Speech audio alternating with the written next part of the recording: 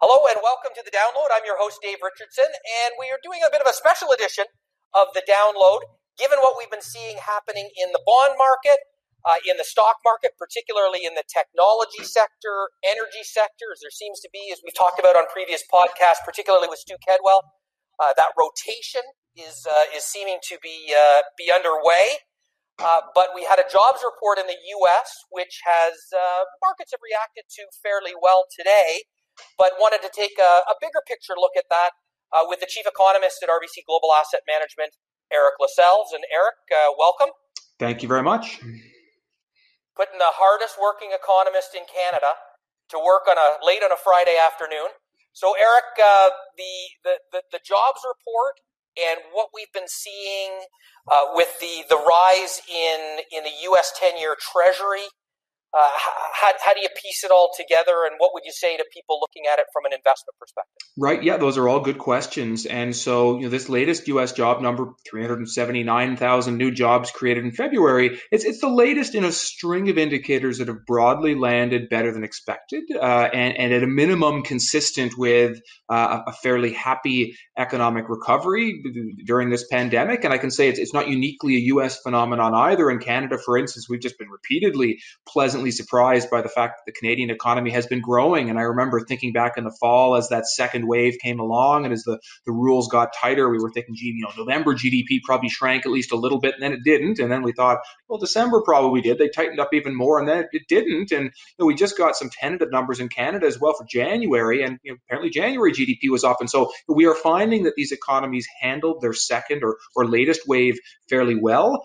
We can see that there is some subsequent economic rebound.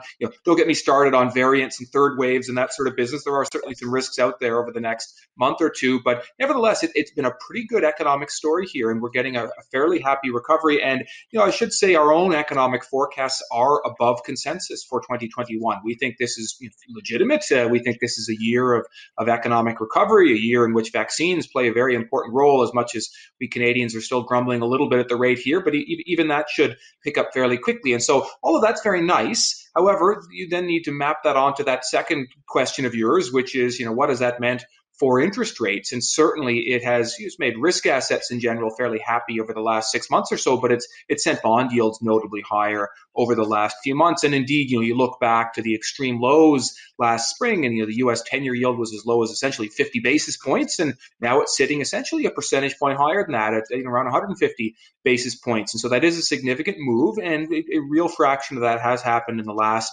month or two. And so what is all that about?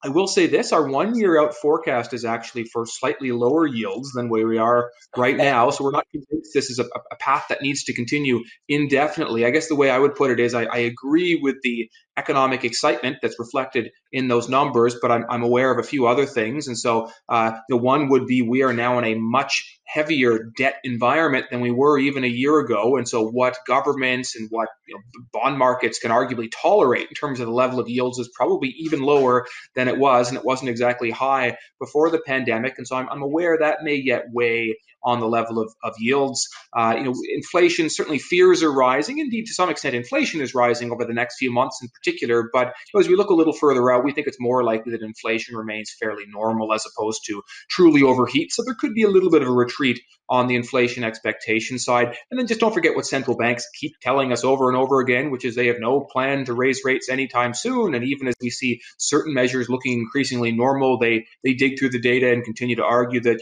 even if the unemployment rate looks fairly good, then you dig down and you see quite a gender divide, or you see a divide between high income workers and low income workers. And so they feel like there's maybe more hidden economic slack out there even than the official numbers say. And so not to say that higher yields are wrong. I think it makes sense. We've seen a sell-off here, but it's not necessarily something that's going to gain further speed from here and end up significantly above current levels. If anything, there's a risk we could see a little bit of an unwind in the months to come. Yeah, and as you say, central banks are saying very clearly they're not even thinking about raising rates. So in that environment, and then we've got to remember when you look at the longer end of the yield curve, like a 10-year Treasury, that's set by the market, and markets notoriously overshoot on both sides. So maybe 50 basis points in hindsight looks like the yield shot down a little bit too low, and maybe 155 to 160 right now might be a little bit of an overshoot with respect to optimism. Yeah, I think that's a good way of putting it. I will say this for people worried maybe that the sell-off in rates is going to snuff out the economic recovery. I'm not overwhelmingly concerned about that. Like, we've been tracking financial conditions indices, and yeah, they're a little less friendly than they were just a month ago, but they're still at near record lows in terms of how helpful they are. I guess record highs in terms of how helpful they are in terms of the economy. And so we think the economy gets to keep moving. We will see shortly what central bankers say over the next few weeks with regard to this sell-off, and conceivably there could be some talking back down. I can't imagine central bankers are overwhelmingly happy that yields have moved up this much at a time when they're still doing a whole lot of quantitative easing. Obviously, they'd be nervous if whenever they do actually engage then in tapering, let alone stop buying the bonds. They don't want yields massively higher than they are right now. And so I suspect there could be an effort to talk yields back down, or at least to help stabilize them as well. So that could be a factor to consider. But fundamentally, this is likely to be a structurally low interest rate environment, and if anything, it should be a little bit structurally lower than it was before the pandemic came along. And so again, as much as the economy is bouncing here, we're still a few years away from anything approaching normality, we think, and even that new normal from a rate perspective should be somewhat lower than the old normal. We've been tracking central banks, the Bank of Canada's own definition of what a neutral policy rate is, and at the turn of the millennium, like 5% was the best guess or thereabouts. And then I remember doing a paper when I was fairly new into this role in 2011 or 2012, something like that, and 3 3/4 was our guess for what the neutral policy rate was. And then central banks got in on the act as well, and as recently as a few years ago they were saying, gee, maybe like 2.5, 2 3/4 is the neutral rate. And Bank of Canada put out new numbers recently, and they said, we think the neutral rate coming out of this might actually be something like 2 or even a little bit below 2, and recognizing it seems like we spend more time below that neutral definition than above. And so it is really a low rate environment. Let's not lose sight of that. Yeah, living in a house at one point in the early 80s where my parents were paying over 20% for their mortgage rate.